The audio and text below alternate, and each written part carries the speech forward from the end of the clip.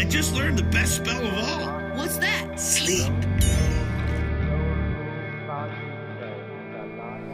Hi, everybody. Welcome to my Alchemical Bromance. I'm Joey Harrison, and this is... I'm Eric Arneson. That one's smooth. And joining us today is Chuck Dunning, the author of Contemplative Masonry. Chuck and myself and Eric, we've known each other for several years and had a lot of good times together. So, Chuck, would you like to say a little bit about yourself? Yeah, sure. Where do you start with something like that? I think the thing that most people would be interested in knowing about me is that, I had a kind of a background that didn't really prepare me for all of this contemplative stuff. I've heard some of your stories, guys, over the years, and I think out of all of us, probably Eric is the weirdest of the bunch certainly in terms of longevity. Sure.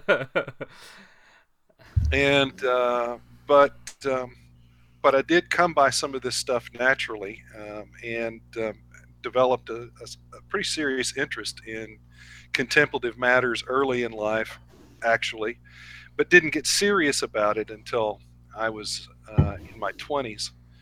And for me, that was something I was looking for when I came to Freemasonry, and that's kind of how my whole story with all of this begins. Sure. Yeah, actually, I was going to ask you because I seem to remember hearing a story from you that you had previous experience with some sort of contemplative work or some sort of esoteric practice when you came to Freemasonry. Yeah. Yeah, that's true. Do you want to tell us about it, or is it a secret? It's okay if it's a secret. Well, there might be some things that I omit. Okay. Like I said, I had kind of developed an interest in these kinds of things at a young age. I think one of the stories that I have told a number of times, and that is, that plays well with Masons, is that I grew up reading Pike's Morals and Dogma. It was on the family bookshelf. My dad didn't mind that, it was a book that was supposed to be available to the public. Oh, and so I don't mean to interrupt you, but we are being joined by our third co-host, Matt Anthony. Hey, Matt. Or Manthony is how he he's muted. Now he's back. Okay, can you hear me now? Yes, we can hear you now. Ladies and gentlemen, Matt Anthony. How you doing, brothers? Manthony has entered the building. Dude, good. Now that Matt's here, I'm going to open my beer. And while you do that, I'm going to figure out my technical issues. So you're having technical issues? Yeah, I'm trying to get my feed recording. Okay, I'm already recording, so you can totally just start whenever you want. Okay, so you're recording my feed as well? Yeah, that was super loud. Okay. That's okay. It's okay. Be enthusiastic. Okay, so I don't have. There's no need for me to record on my end. No, I guess not. I mean, you can if you want to. I know that of the three of us, you are the most recording savvy. So, if you don't... I think since you've already got it going, and you can see the levels, then we're probably good. Okay, cool. I can't see the levels. I'm just doing it from the command line. It's command line. All right, so we were just making Chuck tell us his origin story. So, Chuck, I think you were to the part where you were 20. You were 20. Yeah. Yeah. In this lifetime, right? Right. Okay. Basically I had grown up with an interest that had been developed by Morals and Dogma and Lightfoot's Manual of the Lodge. And so by the time I was in my 20s, I was already interested in esoteric things, and the whole idea of meditation and contemplative practice was particularly interesting to me because I got that was the key for real depth of insight and experience in these different esoteric traditions. And so I kind of messed around a little bit with some different kinds of meditation and stuff, but it wasn't until I was in my 20s that I started to take it more seriously and get some real instruction. So I was taking a college course called The Ancient Wisdom Traditions with Dr. John F. Miller III, my philosophy professor at the University of North Texas, and he taught meditation techniques. He taught a not for credit seminar in meditation, and so I studied with him, and while I was doing that not for credit seminar in meditation, I was also taking his course in the Ancient Wisdom Traditions, in which he referenced meditation a lot. But that was a kind of a review of the Western esoteric tradition, and my term project in that class was to basically do an analysis of Freemasonry as an initiatic tradition, and an esoteric initiatic tradition, and I used Morals and Dogma and some other texts for that research.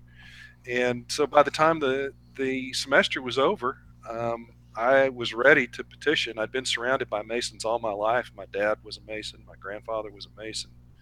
My father-in-law was a Mason. Masons all around me. And so I petitioned. I gave my dad the news that I was ready, and he practically whipped one out of his back pocket, and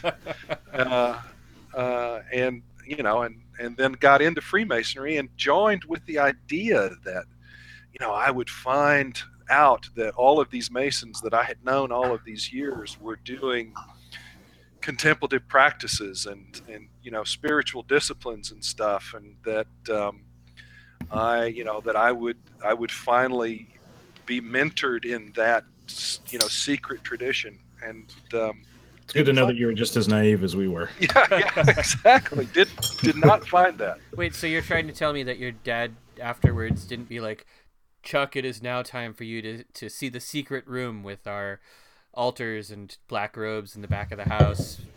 You didn't. Well, I told you there were some things I wouldn't talk about. Oh, right. Okay. So some things, yeah, of course. No, that never happened. The secret room in our house was full of guns and stuff like that. So. Oh, so nice. it was basically like any other Texas house, and most Oregon houses. Pretty much. Yeah. So what did you pick to drink? I'm drinking New Belgium Ranger. Oh, IPA. That is a classic. I guess classic might not be a good word because it's actually not a super old beer. They've only been making it since 2008 or 2009. Yeah. Wow, look at the. But I love it. For me, it's the perfectly balanced IPA for me. I love it. Oh yeah. I like that one a lot too. And it was an interesting departure for New Belgium because before this they had mostly stuck with Belgian styles. Maybe not entirely, but I remember how excited the beer reps were when they started having this IPA. And they're like, finally people in Oregon will start drinking our beer. And they did. I mean, it sold really well. It's a very tasty beer. How about you? Yeah. How about you, yes. Joey? You were drinking out of some strange-looking vessel earlier. It looked. That's a Starbucks tumbler. A Starbucks insulated. Yeah. Can you show it to us? Show it in the video. Like, can we get a better look? Here you go. Oh, very nice. You can't hardly see anything in this feed, but yeah. So it's just to keep it cold. But I'm having the Inversion IPA. Oh, from Deschutes. From Deschutes. Deschutes, yeah. That's a good one too. It's good stuff.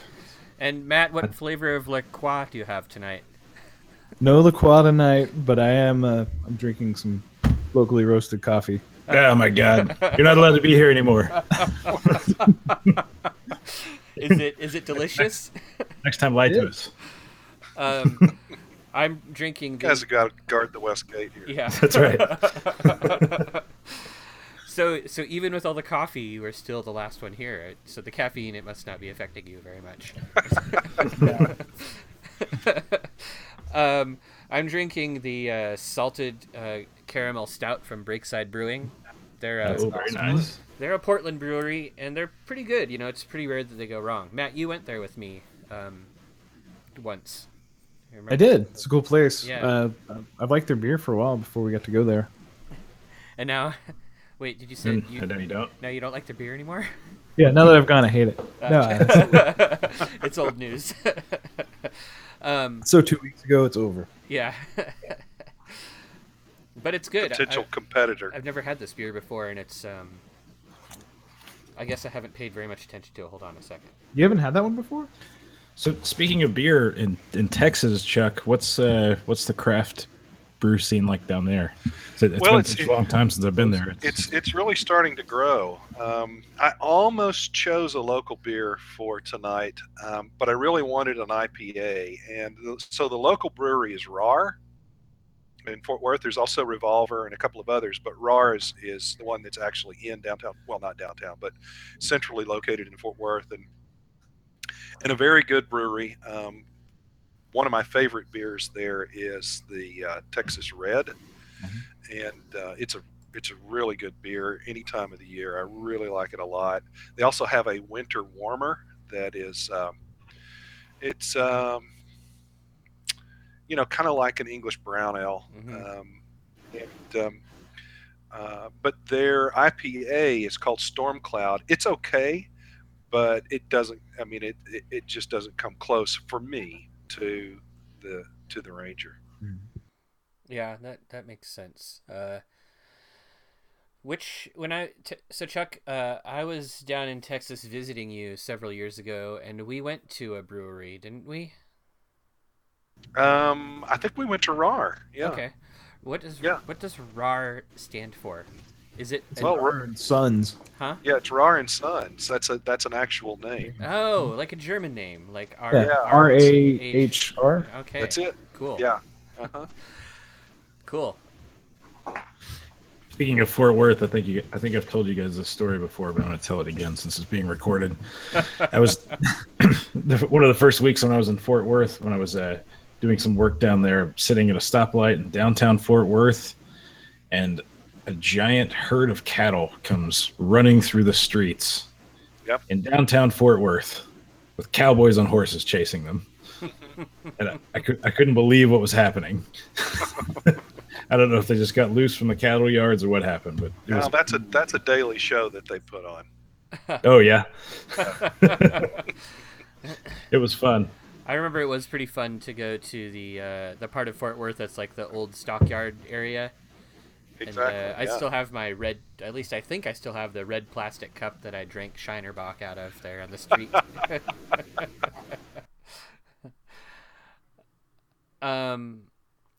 Well, so Chuck, I have been watching your other podcasts. You've been on a lot of them. Is this your third or your fourth or your 10th? Like you? Well, let's see. I started with Laudable Pursuit. Mm-hmm. I did 357 Productions. I did Masonic Light, After Lodge. This is my fifth one. Okay, I have not listened to all of them. But I was assuming that, all of those other ones were Masonic podcasts. And this podcast, even though all of us are Freemasons, is not a Masonic podcast. Right. So your book, Contemplative Masonry, is it the sort of book that a non-Mason would enjoy? Would a non-Mason get much out of it? I think that's possible. Yeah. I do know some non-Masons that have purchased the book, but there are things that, I assume that the reader understands. Mm-hmm. There are references, like a lot of books that are written for Masonic audiences. I make references that I assume that the reader will know what I'm talking about, and I don't offer explanations for the uninitiated. And so I think what it would really offer more than anything else to a non-Mason is a view into understanding what the psychology of Freemasonry is, because that's chapter 1 of the book, mm-hmm. and what it is about Freemasonry that qualifies it as an esoteric tradition in my mind. Mm-hmm. That's chapter 2 of the book. And then the exercises, particularly if someone has a pretty good familiarity with a breadth of different kinds of contemplative practices, the exercises and the explanations for how they relate to the degrees will offer a lot of insight to non-Masons about what the potential is for spiritual experience within the craft. Mm-hmm. Um, but there will be some things that, unless a person is very well read and like has access to exposures of different sorts, they're probably going to miss some things. Well, I was just reading the section on dream interpretation, Yeah. and I thought that was pretty interesting and definitely would be useful to non-Masons. Is that something that you learned through your counseling practice, or? Yeah. Yeah. Those dream interpretation techniques are things that I have been using as a counselor and a therapist for a long time. Mm-hmm. And one of them, I mean, there's actually kind of two basic approaches, but essentially the whole interpretive process is really very similar to what's practiced in Gestalt therapy. Mm-hmm. But there's also a little bit of a Jungian flavor as well. But for the most part, it really tends to more run along Gestalt lines, because it's Jungian is not extremely prescriptive in dream interpretation, but it's definitely more so than Gestalt. Okay. I feel a little lost. What's the difference? So, can you explain the difference between Jungian and Gestalt therapy then, or Jungian Yeah. Gestalt? Yeah, I can talk a little bit about that. So the Jungian approach to therapy begins with the whole theory of archetypes. Mm-hmm. He takes essentially a kind of neo-Freudian perspective on the psyche, which means that that there is this thing called the unconscious, and then expands it to say that within the unconscious there are we can deduce that there are these things, for lack of a better term, we'll just use things, these things called archetypes. And archetypes, the idea of archetypes have been around, the basic idea of archetypes have been around for a very long time. Pythagoras and his idea of numbers, Plato specifically used the word, talking about the sense of that there is some sort of ideal form that guides the manifestation of things in the physical plane. And this ideal form exists at a kind of super rational level of manifestation. And Jung said that you can look at human psyches and human behavior, and behavior is obviously a product of the psyche. You can look at that and you can see that there are these real common patterns that transcend culture, and that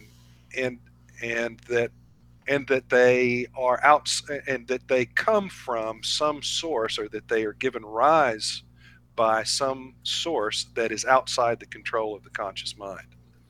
The conscious mind actually reacts to them rather than controls them, and can interact with them intentionally also, but at first, until you become conscious of them and you start to intentionally try to engage them, that you basically are just reacting to the effect of the archetypes on your psyche.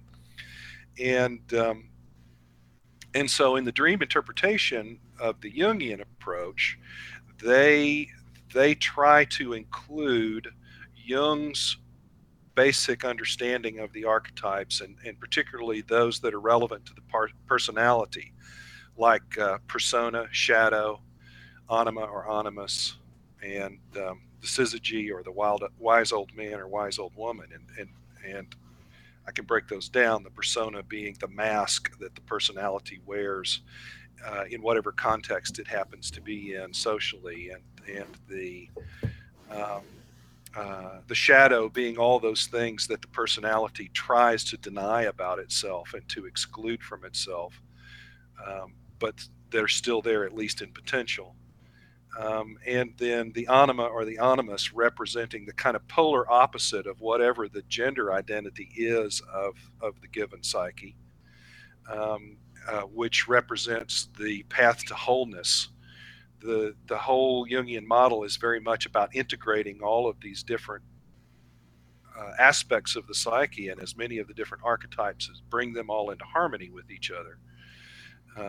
And so that means resolving oppositions, bringing harmony and balance between things that seem to be opposite from each other. So working to integrate the shadow, working to integrate the anima for males, for people who identify as male and masculine, their deeper archetype would be the anima, and for females it would be the animus, which would have a masculine quality. The anima has a feminine quality. It's actually the Greek word for soul, and or Latin, one of the two. One of you guys will have to tell me that. It's Latin. And it's Latin. That's right. Yeah, it's Latin. And then yes, because Greek is psyche. And then for females, it's animus, because that archetype would be masculine. And then beyond that, there's the archetype of wholeness and complete integration, the whole self. Wait. That's, yeah. So you were talking about integrating opposites, Yeah. and that's sort of the work of Jungian therapy, or sort of the goal of a person going through Jungian therapy. Essentially, yes, is to integrate.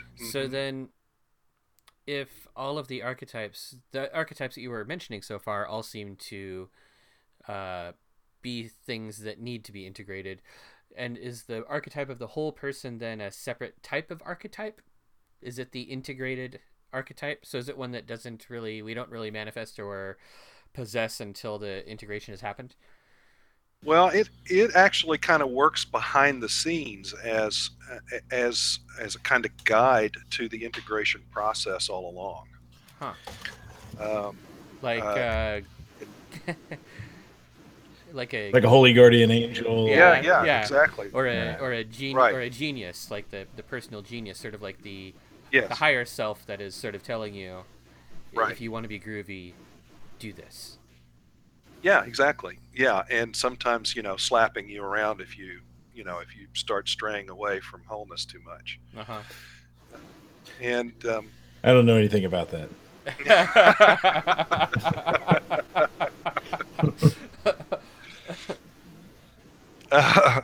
Yeah, and so what happens is that it's always there and it's always exerting its influence, but because its influence is about integration, it's not until you achieve a certain level of integration that you really get to more directly experience it. And even the personality even begin to identify with it to a certain extent and say, okay, yeah, I recognize that this is closer to my true self, or some other term you might use for whatever that wholeness or that greater possibility of who and what you are actually is. Mm-hmm. And so there definitely correspondences there between the whole process of moving from a vision of the holy guardian angel and Malkut in the Kabbalistic path, the Hermetic Kabbalah, all the way up to knowledge and conversation of the holy guardian angel in Tiferet. Mm-hmm. There's a really close parallel there to the integration process in Jungian therapy. So in Jungian therapy, when you're doing dream interpretation, you're looking at the characters in your dream as representing these archetypes. So, for example, a person who identifies as male and masculine, if he's dreaming of a woman, then he's probably going to be at least a little suspicious that that's a representation of his anima. Mm-hmm. If he's having a dream in which there's a bad guy or somebody that's causing problems or playing tricks on him or something like that, well, he's going to probably consider that as a representation of his shadow. And so you automatically kind of have this interpretive framework that's built into Jungian dream interpretation. With Gestalt, you don't have that. Gestalt is much closer to kind of a pure phenomenological approach to psychotherapy. And by phenomenological, I mean just encountering experience as directly as possible. And so what you have in Gestalt is rather than assume that different characters are going to align with some particular meaning, like an archetype, you you try to go back into the dream and even become the different elements of the dream. Imagine yourself as the different characters. Imagine yourself Oh. as more closely interacting with those different characters, and and this is a meditative process. And so if you were talking about having read that, you can see how the Mm-hmm. Gestalt approach directly influences what I'm offering there in the book. Yeah, that's what I was just thinking. Uh, all right. Well, that's interesting because in your book you've got um, there's a section called "Let There Be Light" about imagination. Yes. Do you want to describe a little bit about how imagination plays such a major role in the development of your spiritual self? Boy, that's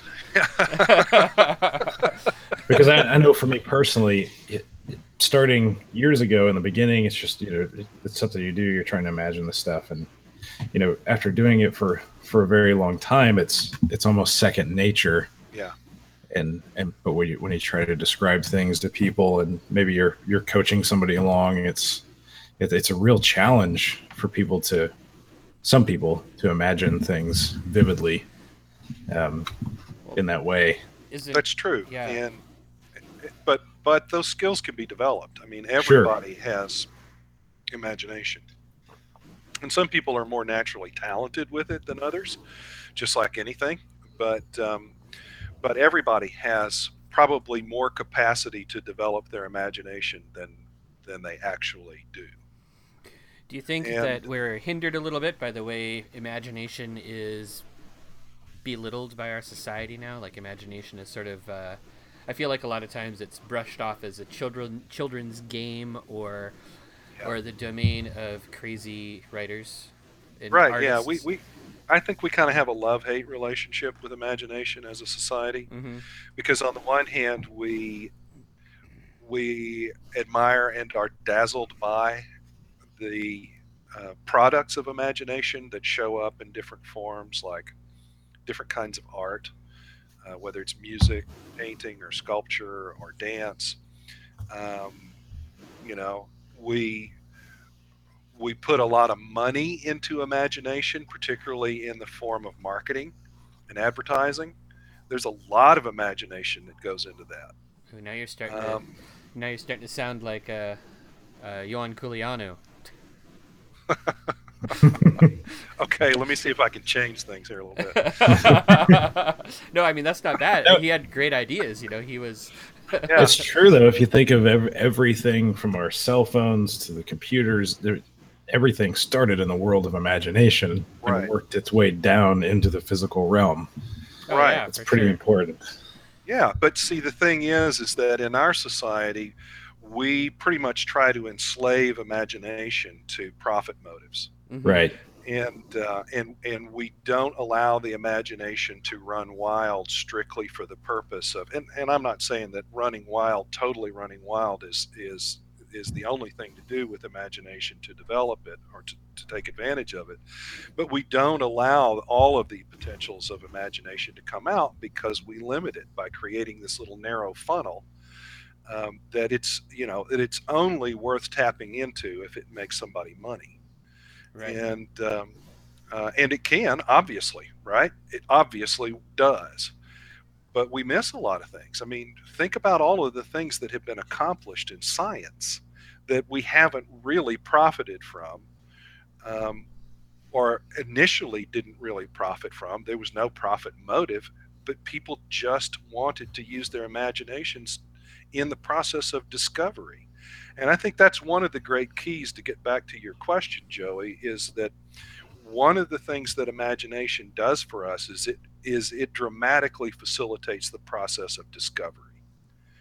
And particularly since we're talking about things of the esoteric nature, what we're really talking about in psychological terms is discovery of oneself.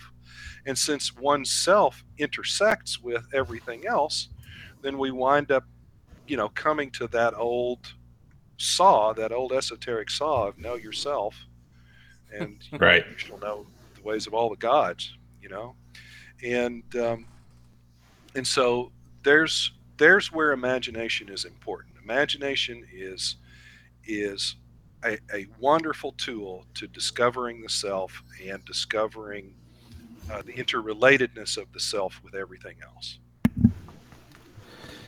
So I'm reading this book called Big Magic. Eric was with me when I bought it. He made fun of me at the brewery afterwards. I got my job, don't I? You do. The universe buries strange jewels deep within us all and then stands back to see if we can find them. Mm-hmm. And, she says that in a chapter where she's talking about kind of just letting your imagination run wild, but bringing it back to what you're passionate about and things like that. So Yeah, anyway, A good quote. I love that quote. I'm sorry I made it's fun actually of you, Joey. it's a fantastic book. I take it all back. I totally take it all back. You can read the whole book in like 30 minutes too. It's a quick read. Wow. What's Not the 30 name of it minutes. again? I'm just kidding. Big Big Magic. It's the same author that wrote Eat, Pray, Love. Oh, Elizabeth okay. Gilbert. Oh yeah, that's why Yeah, I I've made read fun that. of you. Yeah, I knew it. See, Eric, if you were in touch with your anima, you would love Eat, Pray, Love. Oh, I touch my anima all the time. I cried like a baby in that movie. I'm not afraid to admit it. I don't think I remember. I don't think I've seen Eat, Pray, Love, nor do I know very much about it, what it's about. When you mentioned the title of the book, I associated it with whatever that movie that Julia Roberts was in. That's it. Oh, it is. Yeah. Okay. I didn't read the book, but the movie was good, at least at the time when I watched it. And I've read the book. I don't really recall if I've seen the movie. So You wouldn't. I mean, She found herself in Indonesia, so Oh, I totally. kind of connected with that story. and I remember there being food pretty often, but I don't remember a lot of prayer. But, yeah. Well, there's more of that in the book. Okay. Yeah, and it's kind of a prayer in a really broad sense. Yeah. Well, that makes sense. Okay. It's interesting, Eric, because I bought that book on a whim, found it randomly at that cool shop in Portland. Uh-huh. It was a couple of days later.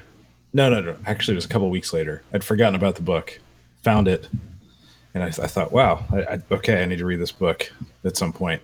That day, I'm driving to work listening to a podcast about marketing, speaking of marketers and imagination. Uh-huh. And this girl that is very involved with digital marketing and helping coach people, she goes on and on about how she just read this book, and it's like this amazing book about creativity, and that's the one. So Big I Magic. started reading it. Cool. Just let the magic happen, Eric. You're going to read the book. You're going to love it. Oh, jeez. I'll put it on my list. I got to finish Chuck's book first, Yeah. I mean, I read the original way, way back in the day. Yeah, you did. Yeah, that's actually an interesting story, too, just how this whole thing came about. Yeah, can you tell us a little bit about that? I could. Eric, I'd really be interested to hear your recollections of those early days and the beginnings of all of that. All right. Well, I mean, I met you through Jay Kinney, Yep. whom I suppose if we have esotericists listening to our podcast, they'll say, oh, Jay Kinney, I remember him. He was the editor of Gnosis with Richard Smalley, and he wrote that great book and that other book and all of those comics that had naked people in them. in the Yes. 70s. Subversive anti-establishment. Yeah, Comics. and I met Jay through Freemasonry. We're really gonna have to start branching out and do episodes that have like no Freemasonry at all someday. Like, if we ever learn about other stuff. So he, I think, introduced me to you online, and I wasn't among the first wave of your book people. But I was there. I think when I got there, you had just finished the Master Mason portion, the 3rd degree portion. Although I don't remember exactly. It was a long time ago, you know. It was in It was a long time 2000 or 2001. Well, I didn't actually make the first manuscript available publicly until 2000. Okay. So I started writing the material sometime in the late 90s. Okay, so I must have gotten it after you'd made it available, because I wasn't even a Mason until 2000. Okay. But you know, I too was hoping to get some sort of esoteric journey out of Freemasonry, and had a lot of frustration in finding that. And by the time I got to your book, I had already been working with Donald Michael Craig's Modern Magic, and I believe I had also already read John Michael Greer's Magical Lodge. So I was sort of familiar with some of the approaches you were taking to visualization and stuff, where I immediately associated them with the Magical Lodge stuff, and with the sort of the Golden Dawn style lodge stuff, which made sense to me. I have always so to me it was really fascinating. I was already in the middle of another practice, or working through another practice, so it was hard to fit it all in. I incorporated some of your stuff, and I kind of started doing more and more of the contemplative masonry stuff as I drifted away from the Golden Dawn style thing, and used it in the same sort of way, and found it to be very effective. I thought it was really interesting, and I loved how mysterious you had to be about the whole thing. You know, the whole fear of the conservative Texas Masonic mindset. And so that part I thought was a really interesting part of the story. And I loved your pseudonym, what was it? Thomas St. John, right? Yeah. Years later, I came across somebody using that on Facebook as a pseudonym. And I was like, is that Chuck? It was not Chuck. It was another Mason who just didn't want to use his real name on the internet. So that was mine. When you published it, so your decision to publish this book and your using your real name was really significant to me, or I felt like it was very significant for Texas Freemasonry, because it meant either you had stopped being afraid of the conservative element of Freemasonry in Texas, or they had lost so much power that you no longer felt threatened by them. Yeah. Which was it? I think I had lost my personal fear a lot earlier. I had kind of come to a place where I was more or less okay with the fact that, I was giving talks in lodges and stuff like that, and talking about these spiritual disciplines that could be applied to Freemasonry, and so it's not like I really had anything to hide anymore. But what I was concerned about was that the message itself might get shut down if the publication was done in a more traditional way, with a named author in a hard copy, that was publicly available. I was concerned for a long time that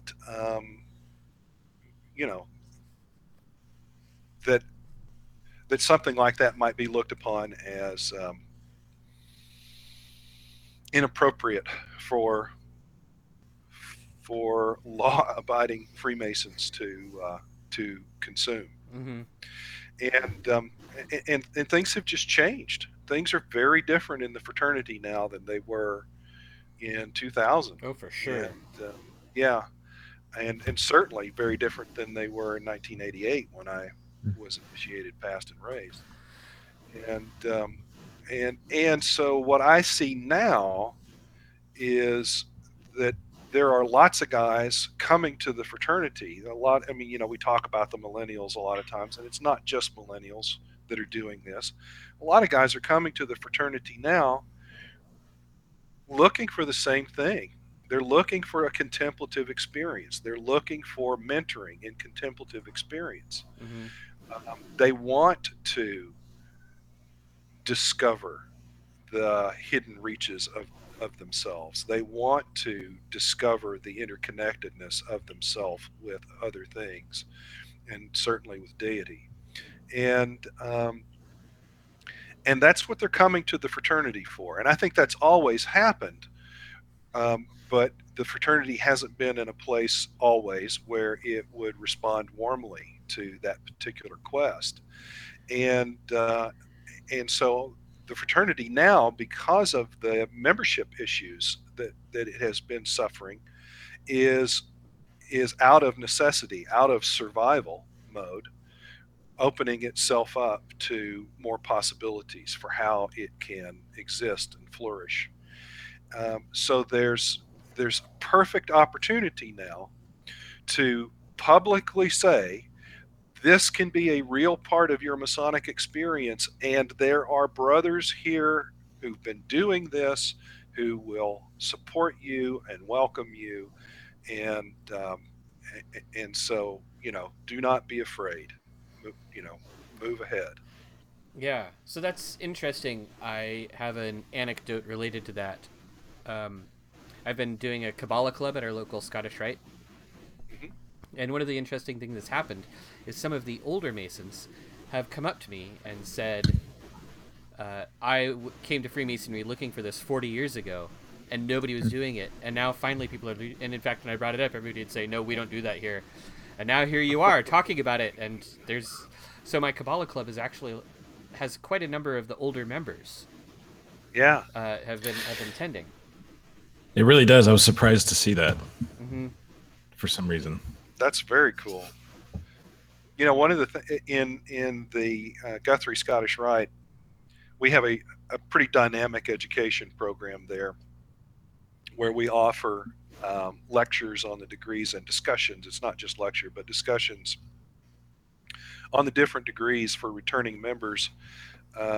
In addition to having the Academy of Reflection, which is focused on contemplative experience, and we offer meditation sessions throughout the reunions. And I've had these old guys in the white hats come up that have been Masons for, some of them have the 50-year blue caps, right?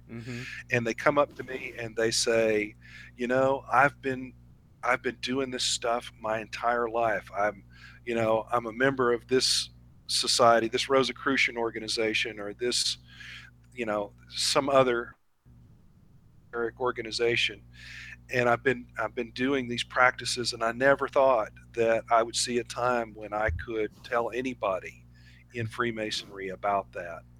And I'm so glad that I can do that now. And I think on the one hand, that's just beautiful, and on the other hand, it's also sad.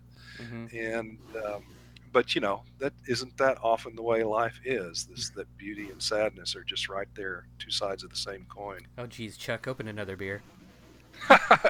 actually it is about. So if maybe we can take a commercial break at this point. Oh yeah, we're going to commercial break. Commercial break. I gotta go get one too. All right. Mute.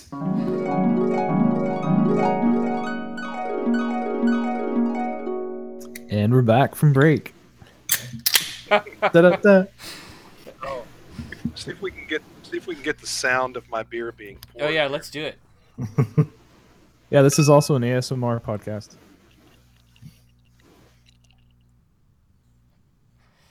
Did you get that? Oh yeah, Good. that was great. I'm gonna do that too as soon as I. You guys are making me jealous. I want a beer. You can't have one. Yeah, no beer for you. Look at the head on that. Nice. Oh yeah. Very nice. Look at the head on mine. No, wait. Wow, Never mind. it looks very minerally. What, I already forgot. What are you drinking, Joey? Right. This one is actually from one of my favorite breweries, and yours too. Also, I think Fort George in Astoria. Yes, yeah. I love Fort George. Big Guns IPA. Or no, I'm sorry. Yeah, No, I'm still Session IPA. I'm still working on the same beer because it was a big bottle. It's okay. We know you're lightweight. Oh yeah, totally. All right, so Chuck, I have another question. I wrote down some questions before the podcast, like any Okay. responsible. See, look at it. Look at my. Look at that. Yeah. My next question for you is: so you wrote Contemplative Masonry, like version 1, and it was out by like 2000. You said. Right. So it's been 17 years. What has changed in it? What have you added? What have you taken away? What did you realize was a horrible mistake? Did you drive any Masons insane with odd magical practices?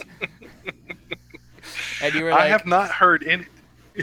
maybe I'll take that I have not heard Beelzebub summoning out at the 3rd degree practice. What do you think happened to me, Eric? I was just thought it was your hair, Joey. Yeah, no. All the stuff that I took out of it is now being used by another esoteric order that does things that that bend to the left. Let me put it that. No, Oh, the that's Order all. of Dagon. No. So I didn't really take anything out. Everything that had been in there originally stayed in. I mean, I did clean up some of the writing, but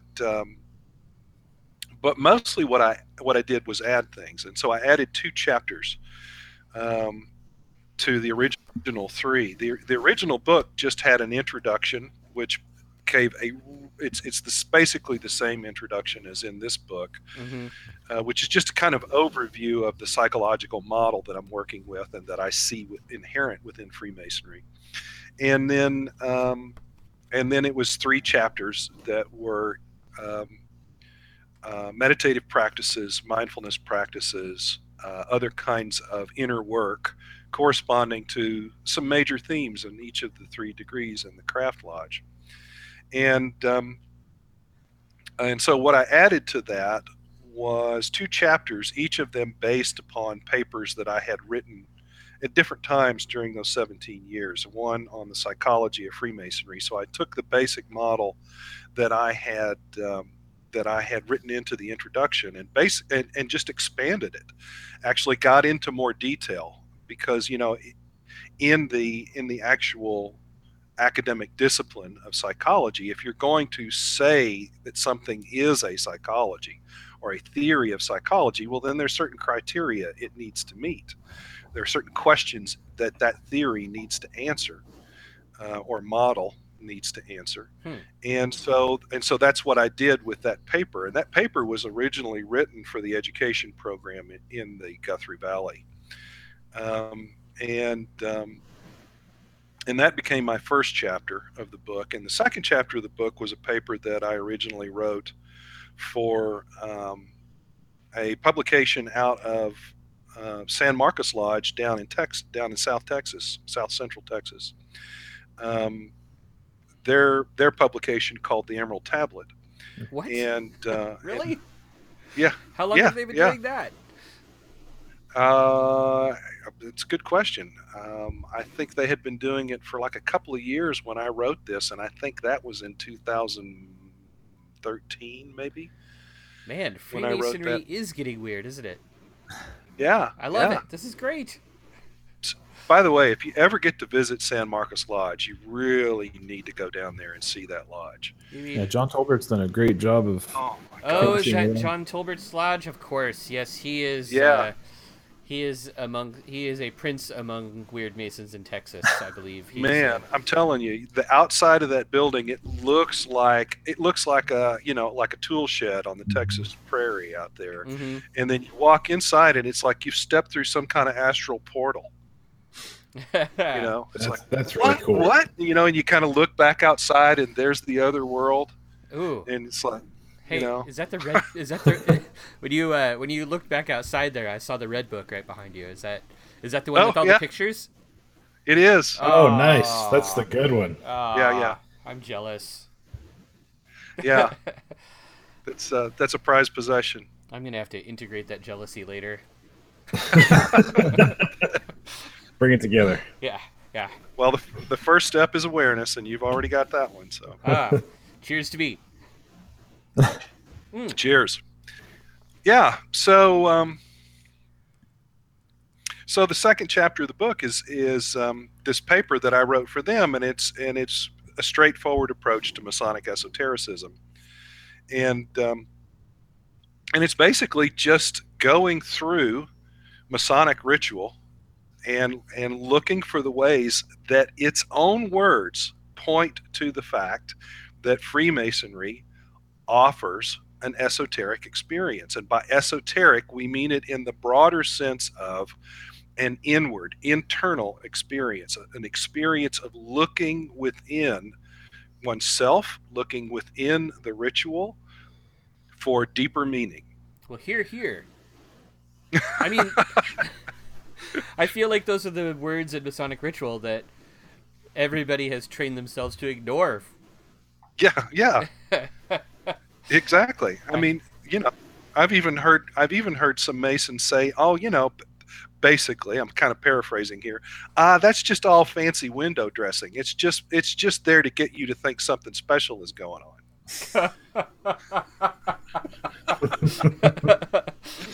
There's nothing Just special to get you, here. just to Move get you in the door. Move along. Yeah, that's it. That's These are not the contemplative practices you are looking for. yeah. That's All we need is bodies flipping pancakes. yeah. And to be fair, it's not what everybody wants out of Freemasonry. Oh yeah. No, absolutely not. There's so many different flavors of Freemasonry depending on where you go, and I don't think there's any right one. I got myself personally. I got a little bit hoity-toity and felt like I was very sophisticated when I can relate. so, but then I came to a realization it's different for everybody. Yeah. Yeah. And it fills. You can definitely find the group that fills the need for you as a man. Yeah. And I think one of the great things about the fraternity is that I can have these wonderful brotherly relationships with guys who have very, very different desires for what they're getting out of the fraternity from me. Sure. But we can still connect on this thing of caring about each other, mutually respecting each other, being able to have a good time with each other. And I think that's just fantastic. I think that's one of the greatest things about Freemasonry, and something that sets it apart from from any other esoteric organization or society that I know of. For sure. Yeah. Yeah. That might be true, although I haven't had the inside experience in other societies, so that's. But I imagine it's got to be. It's interesting because when I went to Texas, I was initiated into an esoteric society there, which it was amazing going from Oklahoma City to Texas and finding this Kabbalistic Golden Dawn style. It was a spinoff from BOTA group. Ultimately, I didn't stay in it long, but the people that I've made some lifelong, just amazing friends through it. And a couple of those are Freemasons, but we had that bond of Freemasonry, and it stuck. Yeah. And actually, this kind of gets to the final piece of my answer to Eric's question about what changed in the book. The one thing that I added that's in terms a long answer. Did we start that question before the commercial break? I can't remember. I've been listening to y'all's podcasts, and I'm just trying to continue with the spirit of things that you've established in the book. Thank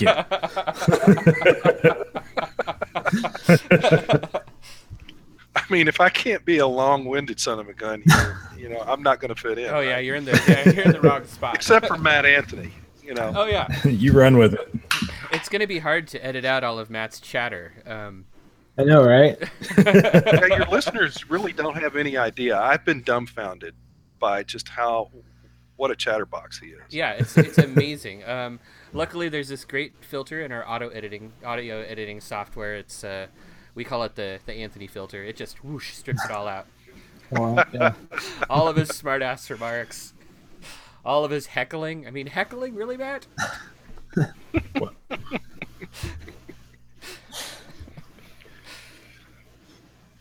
Or maybe Good old Matt. yeah. Now he's speechless. I am now. I'm a little bit jealous of your setup there, Matt. Look at that. Look at that. Oh, just this mic stand? Yeah. You look really Professional professional. thing. $12 on Amazon. You got to get some big headphones, though. Yeah. He's got him. He's got big headphones. They're just That's what all the cool podcasts are doing these days. All right, sorry, Chuck. So you're finishing the answer to the question, what changed in 17 years? We're going to call this this segment of the podcast is going to be called 17 Years and 17 Hours. It's great when a guest tries to keep the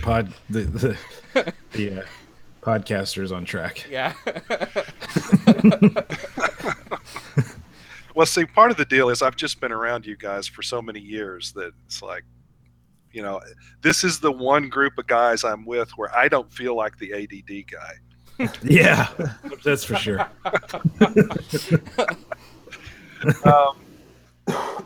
So, yeah, the last thing is, and I talk about this in the preface of the book, is that a major discovery of my own in my own esoteric practice, my own spiritual practice during those 17 years was coming to a realization that the central theme of my life, and this is very much connected with my experience of the wise old man and the Jungian way of thinking, or the holy guardian angel in the Hermetic way of thinking, that the unifying theme of my life was love. And so I added an exercise to the Master Mason chapter that deals directly with experiencing love in a deeper, broader way. Mm-hmm. And it fits entirely because a major portion of the Master Mason degree, a significant element of the Master Mason degree, has to do with providing him a working tool that is about love. And that had been a major omission. Once I saw it, once I had discovered this about myself, when I went back and revisited the material, I recognized that there was a major omission there, that was such an important theme in the third degree that it needed to be addressed. And so that then became a new part of the book. Interesting. That's really cool. But I do want to ask you a clarifying question. You think maybe the Beatles might have influenced that idea? Oh yeah, no doubt about it. Were you in? Yeah. Were you visiting Colorado when you had that realization? But so earlier on, we talked about associating the whole man or the whole person with the Holy Guardian Angel, and just now you associated the old wise man with the Holy Guardian Angel. Right. Are they? Well, I guess they both could be. But what is the old wise man lacking? Well, that's interesting. In one sense, what the wise old man is lacking is innocence. Oh. Is innocence and ignorance. So therefore the potential of discovery, of making mistakes, of and some of them fortuitous, and the possibility of stumbling into something So like beautiful and unexpected, and kismet and serendipity and all of those fun yeah, words. and I think ideally the wise old man recognizes the need for those things, and so makes a place for, for the child, Mm-hmm. for the fool. But when a person kind of over identifies, when the personality over identifies with its perception of, or its idealized image of the wise old man, then you run into a personality that can be kind of cold and dull and perfectly trying to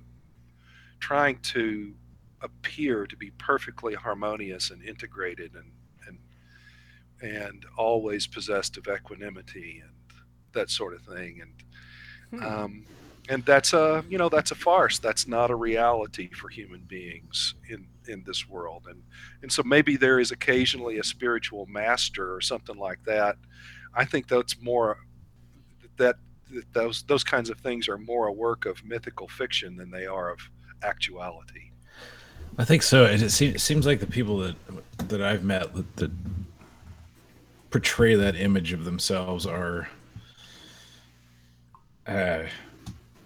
there's some ego problems there Yeah. that show up later. It's the people that I've met that are just normal folks that happen to also do the spiritual thing, and they're happy. They're the by far more advanced than the ones that I've met who portray this mask, this image of the wise, all-knowing mage of whatever. It's interesting. Mm-hmm. Yeah. Yeah, I mean, the wisest, most integrated, most mature human beings that I know can really cut up and have a good time, and can, fuck up big time in the process. And We don't cuss on this podcast, Chuck. Yeah. This oh, is I know better. I know better. Wait, do they cuss in Texas? I thought they didn't cuss in Texas. Oh, look. We invented cussing. Don't you know Texas? Let me tell you about Texas. I think they did invent cussing. Pretty sure they did. It's funny.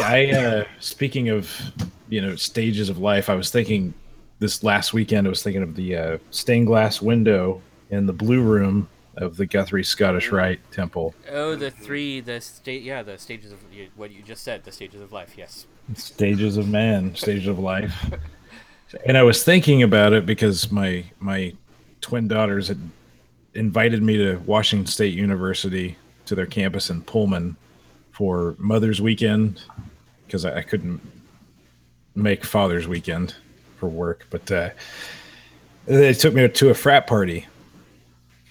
So I'm standing in the middle of all of these frat kids that are just going. It's like a giant, not really a giant rave. It was a very crowded dance floor area, and I've got college kids just dancing all around, and they're passing around bags of. They called it wine, but it was really Franzia.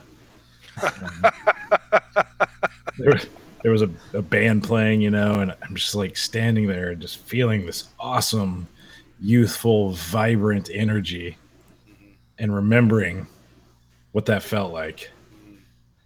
And now I'm kind of like in the center stage, and it's almost like that spark fades in some ways. Yeah.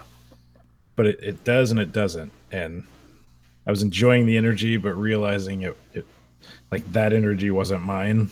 It's theirs, and it was a really beautiful moment as I'm sitting there thinking about this and thinking about those stained glass windows at the Guthrie Temple. And I didn't get super wild and crazy like I would have back in the day, but I had a great time. Got to know a lot of the frat guys and had a good night. But it was interesting seeing, because you just don't see that as an adult male. You just don't see that spark of energy Yeah. at its height at a frat party, and people are drinking and dancing to crazy music. You might see that often, Chuck, since you work.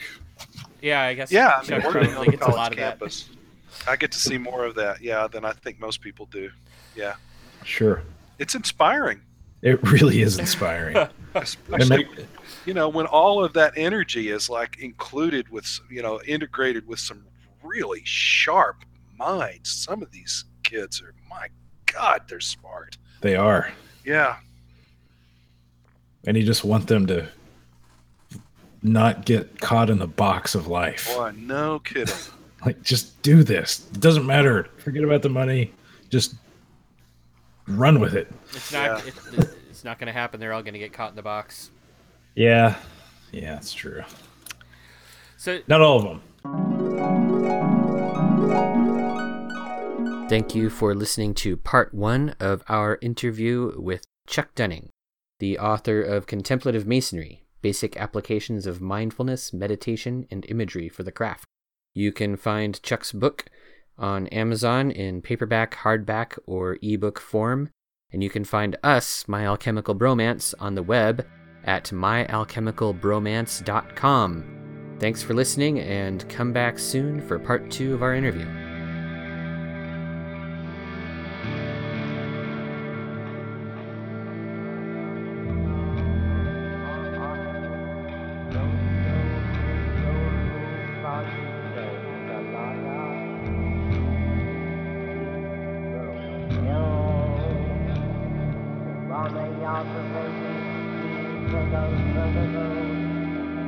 Other